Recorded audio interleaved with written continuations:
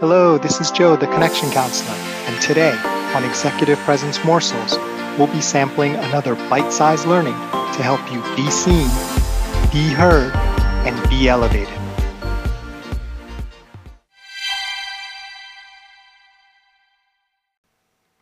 Allow me to share something with you about my personality that those of you who know me or maybe unfortunately have lived with me or live with me now, it's probably readily apparent.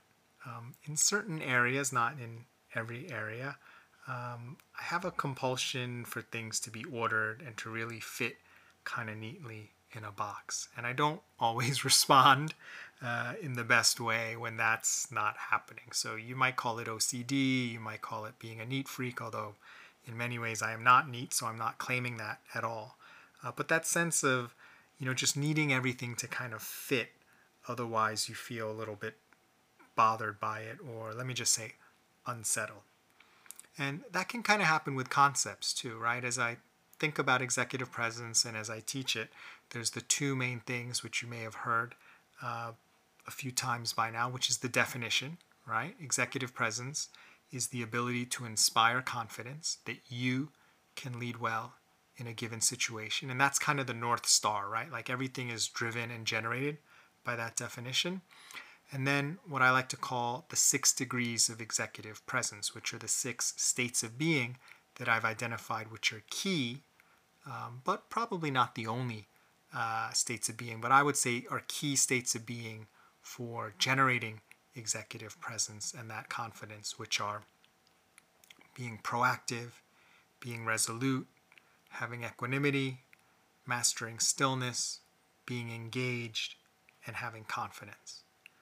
And every once in a while, I'll come across concepts like the one I'm going to talk to you about today that don't squarely fit into the box that I've built already for executive presence.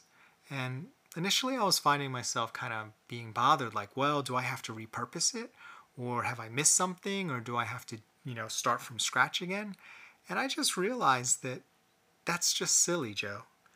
What you can do is there's additional things that you can add or even kind of stick on the side of the box that contribute and are still relevant, but not everything has to go in the box. And the fact that something is outside the box doesn't make what's in the box any less valuable or relevant, right? Because you can't teach and cram a million things into a lesson plan. It's actually counterproductive.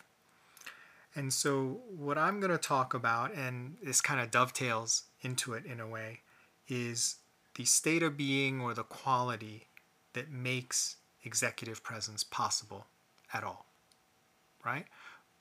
Without this, you can't really have executive presence because you can't generate any of those other states of being, and you probably will not be able to, along the lines of the definition, inspire confidence in your ability to lead. And that concept or state of being or ability starts with an R, is resilience, right? So without resilience, if you cannot withstand, recover, rebound from those difficult things in life, then you will not really have a chance of generating executive presence. And even if you do temporarily over the long haul, you will not be able to generate it because it just makes everything else more difficult and less likely to be successful. So you'll hear a lot about resilience from other leaders and sort of leadership coaches. And so the question is always, well, how do you become more resilient? And there's all these great tips and checklists. And if you know me, I'm not a big checklist person. I like to look at things from a principles perspective, much like my good friend and colleague Tom English.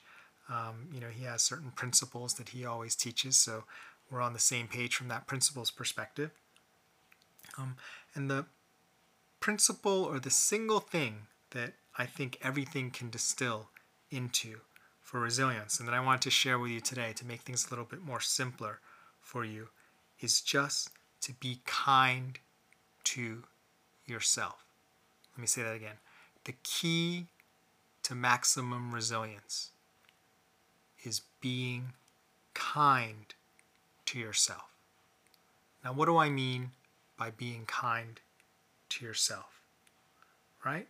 And if you take anything that's on these checklists, if you boil it down, it's really about being more kind to yourself, right? Like, for example, more sleep. Make sure you get enough sleep. Well, if you're not getting enough sleep, you're really punishing your body, you're punishing yourself, you're not being kind to yourself. More time. Are you making time for yourself, or is your time spent on everyone else's agenda? Be kind to yourself. Being more prepared for eventualities. Well, if you don't prepare, things are going to be that much harder for you and everyone else, and people may be disappointed. Be kind to yourself. And finally, and this one super duper important, I have a big challenge with this. I know a lot of you may as well.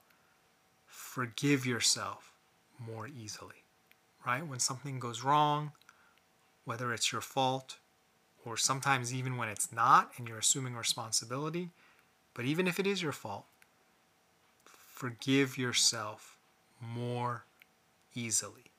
Be kind to yourself. Because when you're kind to yourself and you're not beating yourself up, you will have more energy, you will have more resilience, and you can be the best version of yourself for others, and all the powers and things that you need to have executive presence will be more available there for you because you won't be drained, you won't be exhausted.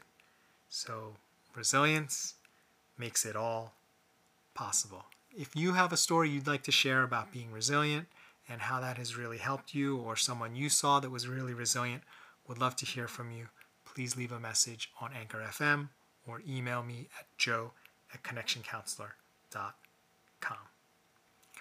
Thanks for listening to Executive Presence Morsels. This is Joe Kwan, the Connection Counselor. Remember, it's not what you say, do, or wear. It's how you make people feel that generates executive presence. Nothing else matters.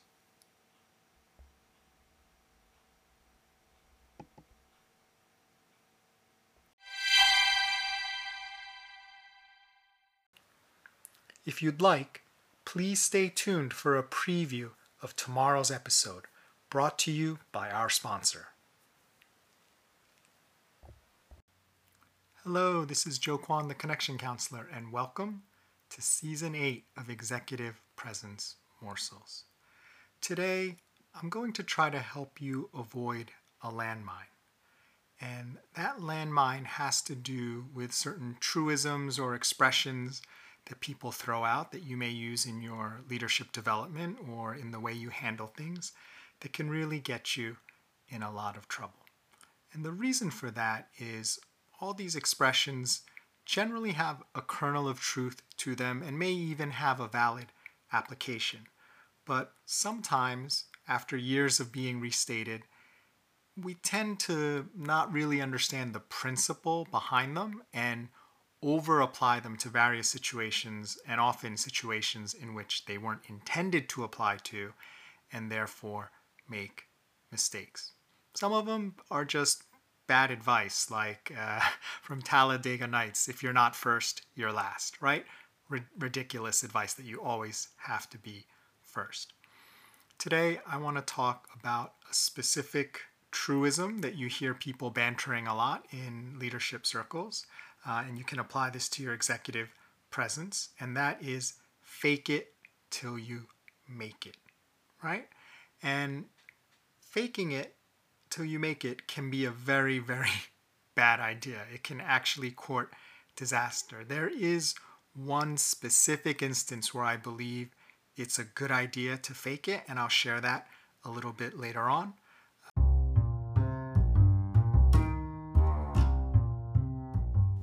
Thanks for listening.